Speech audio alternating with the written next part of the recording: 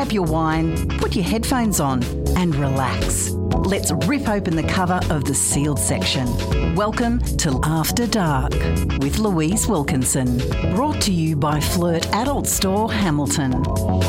Well, good evening, good people, and I hope that you're getting out and about now that lockdown is officially over. Thank you for joining me this Thursday night at 8 p.m. It is still so lovely to have your company, even though you have other options. I appreciate your loyalty. Tonight on After Dark, we're going to be speaking with Luke and Sindra from Conscious Couples about polyamory. It's something that Will Smith and Jada Smith brought to the table as something that they find fits their relationship model, and we'll be diving into what it's all about here on After Dark tonight. We'll also be talking to our resident sex and relationships therapist, Gab Lawrie, on performance anxiety and how that can affect a relationship. There will also be our usual drag therapy with the queen of the Newcastle drag scene, Timberlina, and also Jasmine from Conscious Sexuality will be talking about low libido and what we might be able to do about it. You're listening to After Dark, brought to you by Flirt Adult Store. Don't forget to use the code LIVE30 at checkout to receive 30% off your next naughty toy purchase. Ever wondered about Tantra? Perhaps you want to know the benefits of sperm retention. Luke and Sindra from Conscious Couples invite you to explore the outer limits of your sexuality on After Dark.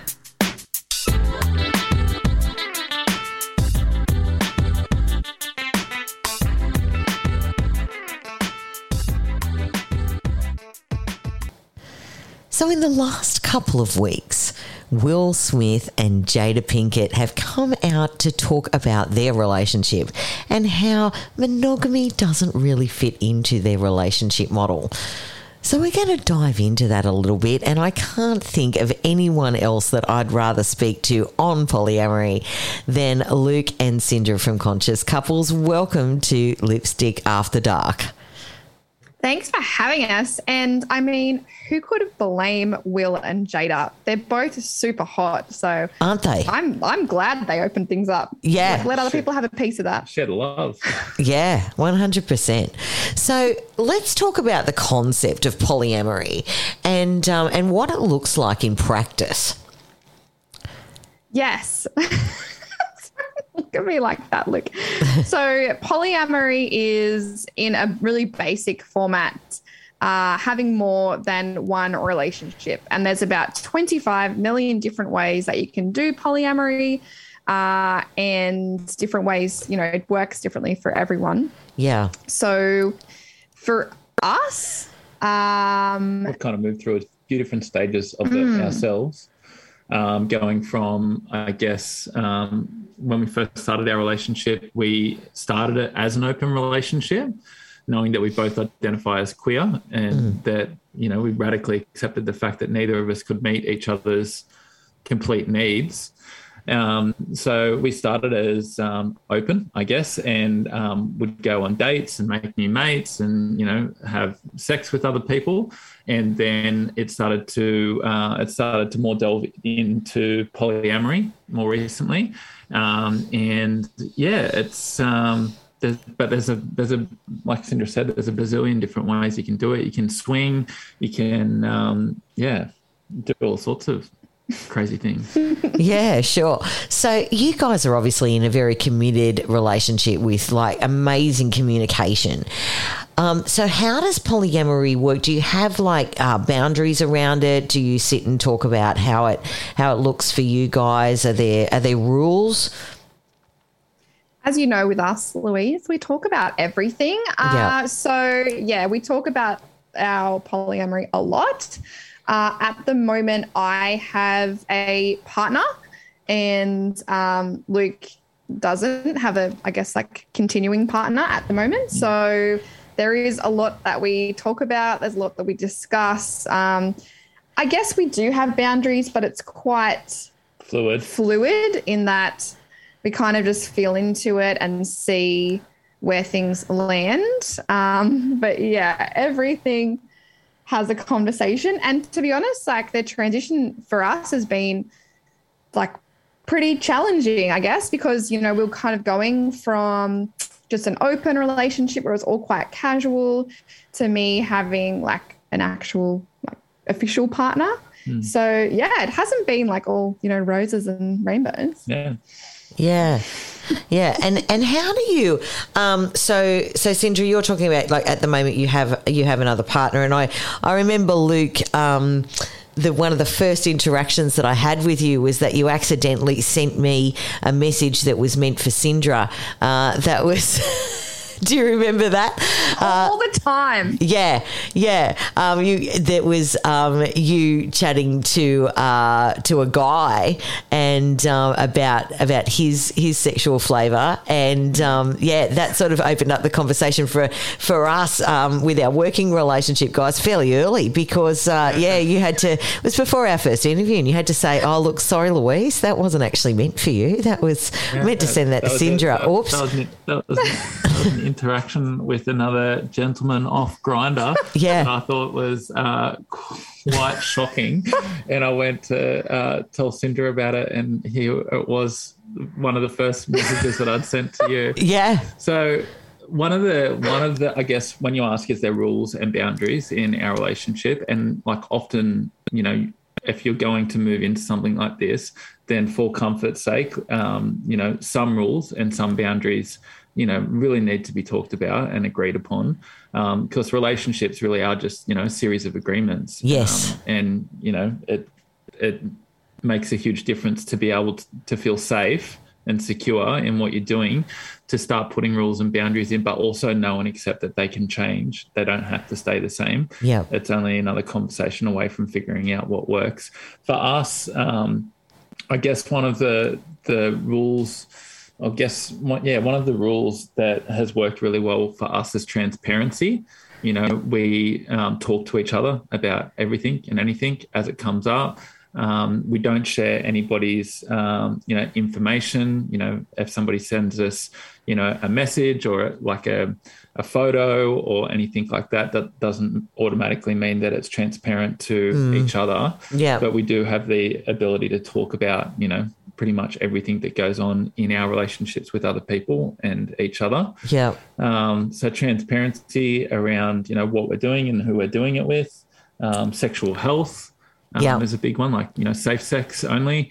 And I guess also at the beginning we had some rules around sexual activities as far as like, you know, kink and BDSM stuff that we wouldn't do with other people, because we weren't confident in their competence to be able to perform some of those things. Sure, yeah. And do you do you meet each other's partners, or do you keep that separate? Not always. Yeah, not always. My partner and Luke are pretty good mates, and they get along really well, and sometimes they go for little runs together, right, and things like that. So they're actually called metamors. Metamors. That is the relationship. Right. But yeah, they're just mates, and they hang out, and the three of us hang out together sometimes, which is really cute. And sometimes you just hang out with her. Yeah. Yeah, makes it in this situation. It's just a part of, I guess, my attachment style and my personality type that it makes. It has made it easier in this circumstance as we moved into this for me to know Sindra's partner. I don't know. It just felt less scary. Yeah, I guess, and you know this person and be able to accept it if you know I could meet them and get along with them. Yeah. But it's not a deal breaker if that wasn't the case. It's nice though. Yeah, it's nice. In different types of open relating, there's like, you know, different rules around having a veto rule, like you can veto a particular person or a partner. You know, you can call it on a relationship, like I've had enough of you and that other person, like you need to stop now. It doesn't work out particularly well in a lot of the literature that we've read, but that's something that a lot of people bring in because they try and make the open relating as close to, you know, I guess, safety and normal as possible. Yeah, so sure. They can have control over the other person's relationship, then they feel safe in their own relationship. In their own relationship, yeah. Because I guess, I had a really interesting conversation the other day about, about feeling safe around like introducing a new person in. A friend of mine was sort of working through that, and that they said that they could have, for them to feel safe, the person that they brought in, they could like, it was sort of one of those scenarios where never see them again, because that's sort of what made them feel safe. So I guess that there is, an emphasis on making sure that the other partner in your relationship feels secure in the fact that your relationship is certainly primary and number one and the priority. That would make it a lot easier for both of you.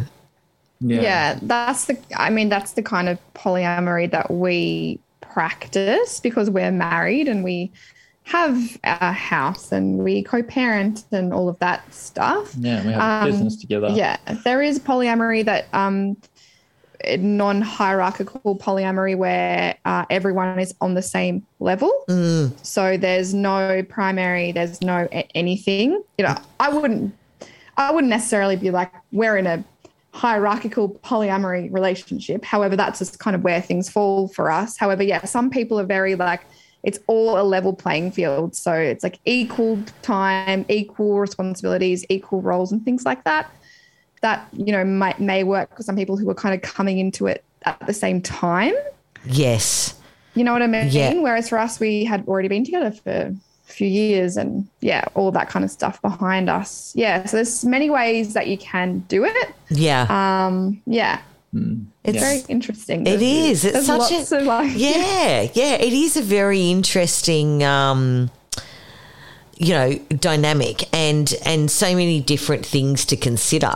And I love that, Will and Jada, I mean, look, I agree. I don't know which one I'd go for first, to be honest. But it's great that they've opened up the conversation, and got people to think, well, how does that look in practice? And is that something that I can introduce or is that something that I want to explore? So I really also appreciate your transparency in bringing it out into conversation because, it certainly is something that, is an option. If you feel like you're not getting everything from your primary partner, this is possibly a more open and honest conversation than just going and cheating. Yeah, absolutely. Yeah. Or having to break up a relationship just for the fact that you have desires outside, a lot of people wouldn't even have the confidence to be able to say, I desire this, because they would think that conversation would lead to a breakup without even cheating, so. Yeah. For sure. It means more fluid longevity in relationships for a lot of people. Yeah. Awesome. Guys, I thank you so much for coming and talking about this tonight. It's a fascinating subject and one we'll probably dive into a little bit more at some point in the future as well, because I feel like I've just scratched the surface today. But, I really appreciate your input on this. Thanks. You're welcome. You're welcome. Want some love and sex advice? Searching for the answer to your complex, confusing or downright awkward questions? The queen of the Newcastle drag scene is in the building. It's time for In Bed with Timberlina on After Dark. Well, it's my favourite time of the week. It's time to welcome back the queen of the Newcastle drag scene, Timberlina, and what an exciting week it is, my friend. Yes. Hello. Yes. Yeah. So good. I know. We get to see actual people. I know. I forget what it feels like to have people in the same area as me. I know. I'm so excited for you. And you have done, may I just say to you, an absolutely amazing community service during this lockdown, keeping people entertained with your online drag bingo. Thank you. I hope that you don't have PTSD with Zoom and... I don't. Do you know what? I love a good Zoom, but I've worked out that I've done over, I think it's 50 shows this lockdown. Yeah. That's amazing. So, yeah. Yeah. Yeah. I'm not made to be a cam girl, though. Can I just say that? I'm more of an in-person kind of girl. Well, it's not really showing off your skills. Wink, wink, nudge, nudge. On cam, is it? No. Not at all.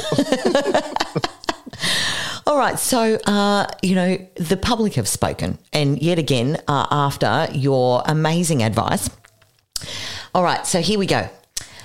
Now, this week was on Monday, and you spoke on The Juice, which is my daytime show at 12 p.m. every weekday, people, about coming out, and because it was coming out day on Monday. And this question is actually in that vein. So I'm a 21-year-old guy, and I want to come out to my parents as pansexual. I love who I love, and I don't care about biological sex, gender, or gender identity. To me, it's the person that counts, not the packaging they come in. The problem is my parents are very traditional, and this would blow their minds. What is the best way to tell them? I think we did actually touch on all of these points on Monday when we talked about your coming out story. But what would be your advice to someone who has a fairly traditional family, and it might not go down as well as your story did with your family being extremely supportive? Yeah. Did they say they were pansexual? Is that what the pansexual? Yeah. Yeah.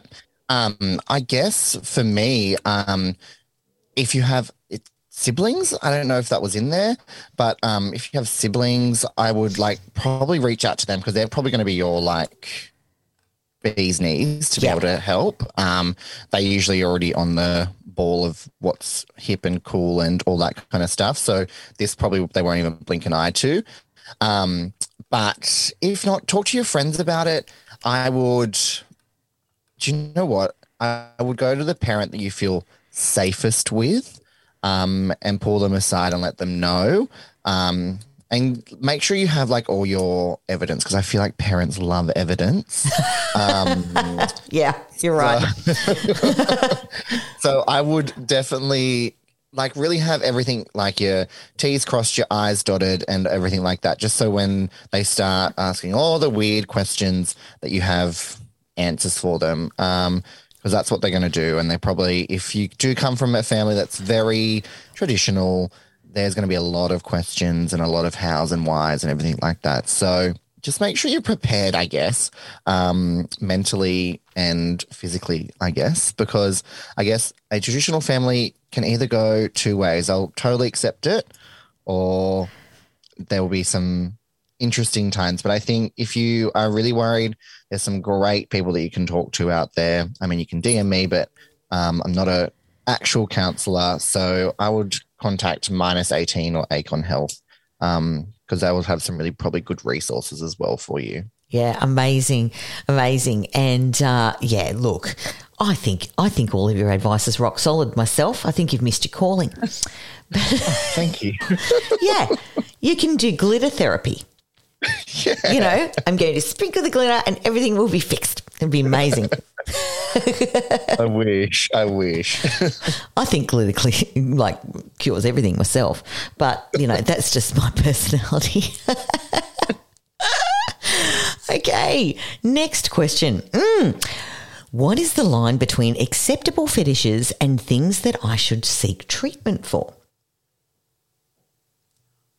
Oh, I mean, I'd like to know the list, but yeah. I think everything's acceptable in doses, right? Well, I think so. I don't know if there's a limit of what's a fetish and what you need to seek help about. I just don't think there would be anything. I think you're the one to judge that at the end of the day. You're going to know what's right and what's wrong, or I feel like anything goes in a safe environment, right? It does. I mean, look, my advice would probably be to Google, is X activity illegal? Just to make sure that we're not crossing any boundaries there, obviously, of the law. But it's actually quite interesting, because last week we were talking to Luke and Cinder from Conscious Couples, and they talked about how to get your fantasies into the bedroom, make them a reality. And the key is your favourite word, Come on, hit me. Communication. That's the one. Now, because, you know, it's if your partner is on the same page as you and you can have an honest discussion, then, you know, let's not judge here. We're a non-judgmental space. You know, You do you, boo. Let your freak flag fly. 100%. As long as it's not illegal. Yeah. Yeah. Exactly.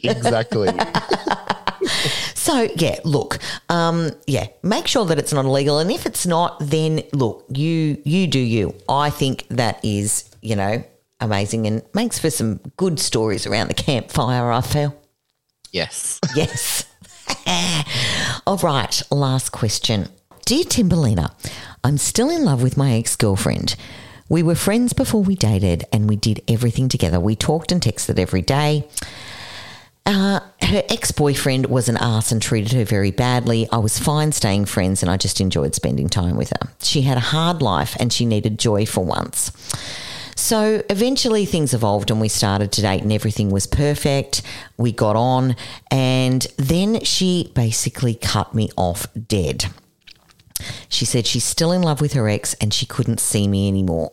I responded with how hurt I was and she told me not to contact her in any form. I have respected her wishes and given her space, but I have to ask, is there any way to get her back? No. Succinct, flat no. To the point. Yeah. Nah, it's done. It's done, doll. It's done. I wouldn't be chasing something that's already ended. Put your eggs in another basket and like fly with that. I think you're wasting your time and energy. You need more positive stuff around you rather than the negative. So get rid of them. They're not worth your time. Absolutely. And look, I think that sometimes when we attach ourselves to people who are toxic, as your ex-girlfriend obviously has here, that, you know, she needs to go on a bit of a journey of self-love because until she can love herself, she can't love you wholly. And I think that what's showing here is that she is actually bonding and attaching to someone who treat her terribly, and that's an issue within her. It's not even about the ex-boyfriend treating her badly. It's about her choices and her self-worth here. Yeah, 100%. Yeah. Nailed that? Yeah, I think so. Look, how long was the good one? It was. Look, I think that we should set up at Five Sawyers in a corner and do, you know, therapy sessions, $20. Louise and Timberlina, right? You can have 10 minutes of absolute down the line wisdom. It'll save you a fortune. We just cut right to the chase. Imagine that, all the drunk people there on a Saturday night and we're just sitting in the corner. It'd be like those psychics where you like pull the curtain back and like go in. Oh, let's do it one time. That'd be hilarious and we can record it. Yep, I think we should. Yep. Five Sawyers, we're coming at you. Timberlina and Louise, therapy sessions. Oh, thank you once again, my friend, for joining me on After Dark. It's always insightful, but always a hoot. And I just love having you. Thank you once again. We all know the brain is the biggest sex organ, so it's no wonder there's a fair bit of psychology behind our sexual practices. Our resident sex and relationships therapist, Gab Lawrie, helps us navigate our way around the bedroom, or whichever room takes your fancy. What head are you thinking with on After Dark?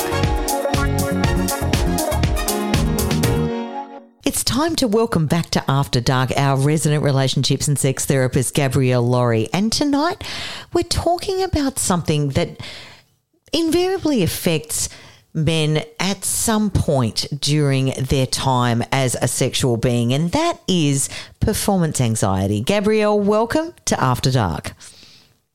Thanks, Louise. Thanks for having me.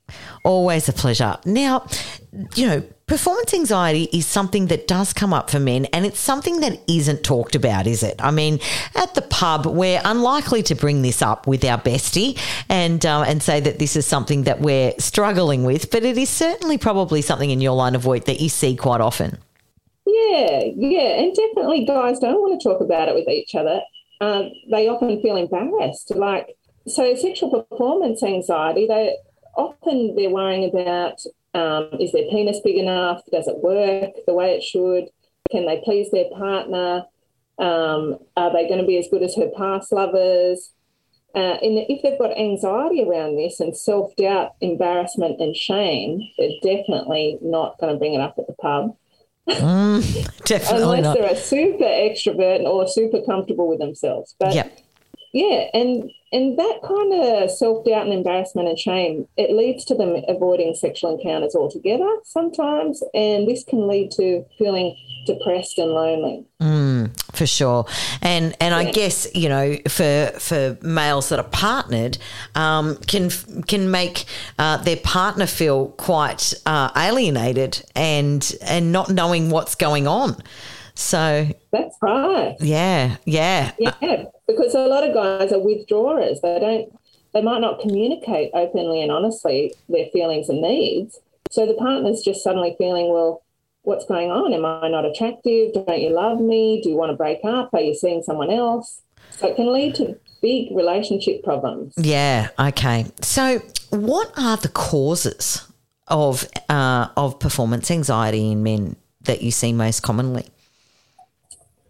Basically, it is that negative self-talk and comparison making and not being in the moment. So, the cures for performance anxiety is basically concentrating on the pleasurable sensations in that moment that are happening and giving yourself permission to not get it 100% perfect, perform perfectly every time, like they may see in porn. That's just not real life. It's okay if you lose your erection halfway through. You can reassure her that you love her and it's nothing to do with her attractiveness, that you just get a bit nervous because you like her so much, you're so into her. Yeah. Show yourself that your penis works if that's what you're worried about. Like when you masturbate, if you're getting erections when you masturbate and you can ejaculate okay, then you know it all works. So you might be having some relationship issues you need to be more honest about. There might be repressed anger or resentment delaying your ejaculation. But performance anxiety can cause these things. It can cause premature ejaculation, which is ejaculating in under 1 minute. It can cause erectile dysfunction at times, and it can cause delayed ejaculation. So there's different treatments for those. But if you are getting any of those symptoms, see your GP because they can also be caused by other things. For sure. But in a nutshell, performance anxiety can cause all of them. It's left too long. Yeah, sure. Yeah, I get that. And I guess, the first step, and we do come back to it a lot, and it is something that, men are from Mars and women are from Venus, and communication does solve a lot of issues, doesn't it? Absolutely. Well, I suppose, though, because a lot of people didn't grow up being role modelled healthy communication, some people have had a lot of experiences where communication can make it worse. So some guys try to say how they're feeling and what they're needing, but it might sound like they're blaming or criticising and they haven't maybe had the skills role modelled on how to do it in a healthy way. And they might have been trained not to ever look vulnerable. Yeah. So they'll ever say, well, I'm feeling insecure or anxious. They might say, well, maybe it's because you put on weight. So do not say that. Particularly not after lockdown. Anxiety. We're all carrying a few lockdown pounds. Be forgiving. Yeah. Yeah. So own what's going on in your body. Do talk about it. But if you think you don't have the skills to explain it in a way that's going to still leave your partner feeling loved and reassured and attracted to you, come see a sex therapist and we can help you explain what's going on. Also, a lot of guys have unrealistic expectations about sex. So they might have this idea that women should be having orgasms all the time, and give her performance anxiety. If a man's self-worth or self-esteem is based on achievement, then if he's not giving you 5 orgasms like in the porn that he watches, then he might feel like a failure and start to withdraw or feel angry or resentful, Yeah. And then she'll get performance anxiety and she won't orgasm because she'll feel like she better hurry up and orgasm, or she might start faking it. So definitely come in and make sure your expectations around sex are realistic. Yeah. And that will reduce some performance anxiety. Yeah, for sure. Yes. Most women have clitoral orgasms, so it's all on the outside. So take your time, go slowly. Focus on massaging her first. Don't get down to the main, target areas so soon, and then you'll get less performance anxiety if you're not thinking, okay, touch her nipples for 2 minutes, touch her clitoris for 2 minutes. Now go in. Just go with the flow. Put on some Marvin Gaye and just relax. Yep, I get it. Gabrielle, this issue is something that really does need to be brought to the table, and I thank you for bringing it up because, you can imagine that, left untreated or not talked about can result in a huge mess to untangle. So, it's certainly something that, if you are experiencing any of this, that open and honest communication and seeking the help that's available is crucial to having, a wonderful and fulfilling sex life. So I really do thank you for bringing this to the table, and certainly the help is out there, and Gabrielle is such help. You can find her on Facebook and you can connect with her, and she is the absolute bomb in sorting all of this out. Gabrielle Lawrie, look, you're a legend. You really are. Gabrielle Lawrie, who is our resident sex and relationships therapist, thank you so much for joining us once again on After Dark.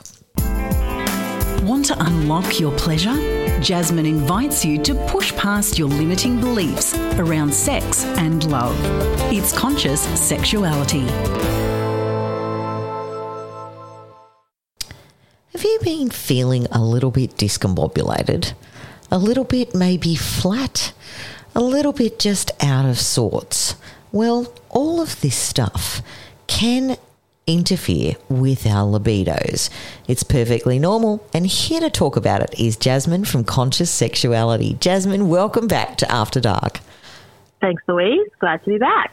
Always lovely to have you. Now, today we're talking about a subject that I guess a lot of people don't actually think about necessarily in when they're going about their day-to-day things. But, mismatched libidos can actually be a thing with couples, and it is quite normal, isn't it? It is actually very normal, and I think low libidos in particular is a topic that not necessarily everyone's willing to broach, because maybe they do feel a little bit of shame that they don't have a matched sex drive with their partner, or they've got their friends talking about how they're, really horny all the time and wanting to have sex, and they're thinking the opposite. Yeah, for sure. And look, there are a lot of factors that can factor in. And I know that, full disclosure, we were talking before I went on air, and there's a lot going on for me at the moment. So, when I go to bed, I just want to go to sleep, to be honest. So, it is certainly a whole mix of things that can lead to this issue, not necessarily just medical, although that is a facet to it. But there is a lot of different things at play that can affect your libido, isn't there? Yeah, there really is. And I'm similar to yourself at the moment. I've got a pretty low libido. For those who are regular listeners would know that I'm also pregnant, and that can, really change things up. And we're not always wired to be thinking about sex or wanting to have sex all the time, or even, self-pleasure and masturbation. And some of the things that can sort of lead to that is even just our genetic makeup of who we are as people. Our hormone levels and how they are. One other thing that I have personally learnt myself is having low iron can contribute to having a really low libido. Yeah. And just what's going on in the world, like what's occupying your mind. And if you're busy and you're caught up, you've got stresses and all those sorts of things are going on, they can contribute to not wanting sex as being at the forefront of your mind. And so you do tend to shove it to the back. And some of us are okay with that. Some of us don't need sex to, have a good life or be able to get through day to day and things like that. But then there are people who do have a drop in their libido and they do want sex, and they're trying to figure out, well, how do I change these chemical reactions in my body to be able to get that drive back that they're wanting. Some people are like, okay, I'm cool with this being low, that's fine. But then other people aren't okay with it being low, and they might look into ways to resolve it, which I just think is interesting, and I guess just a really cool facet of what it is to be human, is that like our faces and our bodies are all very different, so are our levels of sex drive. Yeah, for sure. Yeah. And if we do have a low libido, and someone like myself who talks about sex and sexuality all the time, people might sort of just assume that I've got a raging sex life potentially, and that I'm thinking about it all the time and doing it all the time. But in my case, it's just that's not really happening because, I've got a number of things that are going on in my own personal life, add in a lower libido on top of that, and that's just not a priority for me at the moment. And interestingly, how do you navigate that with a partner? Well, my favourite thing to tell everybody is communicate. Yes, for sure. Yeah. Definitely communicate, talk to your partner, make sure they're aware of how you're feeling. How can you help them in different ways? How can you create intimacy in ways that might not necessarily be sex? And also just encouraging them to have their own self-pleasure time as well, because we're not responsible for getting people off and their pleasure. Everyone's responsible for their own. You know what? That is an absolute bang-on point, is that, I know that in past conversations that I've had with girlfriends or whatever who might be going through a little bit of a lull in their sex drive, they really do feel that pressure from their partner, that they're not raging sex machines and they don't want to stop everything and just jump on their partner. So it's very interesting what you're saying, and I think that when we're going through these times, it is important to remember that we are not responsible for other people's pleasure. And if we can communicate that, hey, look, I'm just not in the zone at the moment, and be given that space to work it out, and also not take on the fact that you feel like you're letting someone down, in air quotes, I think that's, mentally a very good place to start from. Absolutely. And then that in itself takes off the pressure of feeling like you have to give when you don't want to, which can make, then if you decide to force yourself to, have a partnered sexual experience, you're probably not really going to be into it. And in the end, your partner might resent that you forced yourself to do it when you weren't really feeling like it. And it can lead to, other things that you just don't really want it to lead to. So I think really just saying, hey, this is not where I am at the moment. What can we do that makes us feel intimate together and close, that isn't necessarily sex? Because that's just not where your head's at. Yeah, for sure. And look, if I was sort of feeling a low sex drive and I wanted to investigate how I can sort of improve that, it was something that I felt that I wanted to address. What would be some of the things that I could look at? Yeah, definitely. So I think one of the things that people might not think of is get your hormones tested and work out, where your estrogen or your progesterone levels are, and see if that's playing a role, or your iron and all those sorts of things. Work out what your body's doing. So go and see your GP or your gynecologist and have a chat to them about your concerns. You might be on medication that contributes to a low libido. So, what are some of the ways that you could boost that, which, because you can't come off a certain medication, maybe that's, taking some more time for some self-pleasure for yourself to help you feel more in the mood. I have seen a few people recommend that the more times that maybe you might self-pleasure yourself, the more times you might want to do it in a partnered experience. And so, I mean, that's a very unique perspective, and it might work for some, it might not work for everybody. But I think definitely go and see your GP or your gynecologist to start with. And if it's not sort of like a chemical reaction in your body, maybe it's something psychological or mental that's going on, and maybe you want to see a sex therapist or a psychologist to help you get into a better mental headspace to be able to then sort of go, okay, how do I feel about sex? Maybe you're questioning your sexuality, so you don't even know who you're wanting to have sex with. And there's all those kinds of things as well. The different ways that you relate to people. You might be drawn to someone not necessarily because of their gender, but because of who they are as a person, or their the connection that you have with them, and all those kinds of things. So there are really a lot of areas that you can explore when it comes to examining maybe why do I have a low libido? Maybe you're a mum and you're really busy and your brain's really full. How can you offload what you're doing to free up some of your space to make time for something that you do want in your life? There's a really great book called Come As You Are by Dr. Emily Nagoski. Yes. And she really breaks down the science of, in particular, a female brain and how that works in terms of the sex drive. And so that's a brilliant sort of science-based book to read and learn how our female bodies respond to sex and all those kinds of things. And I found that book very fascinating. Yeah, that's awesome advice.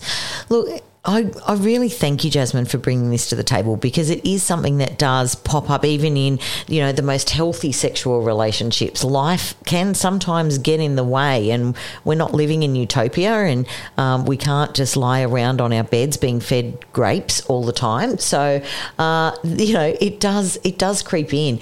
And I love the takeaways from today, and I know that it will help a lot of people listening in terms of getting their sexual mojo back if that's what they wish to do, and where to start on that journey. So I really thank you for our discussion today.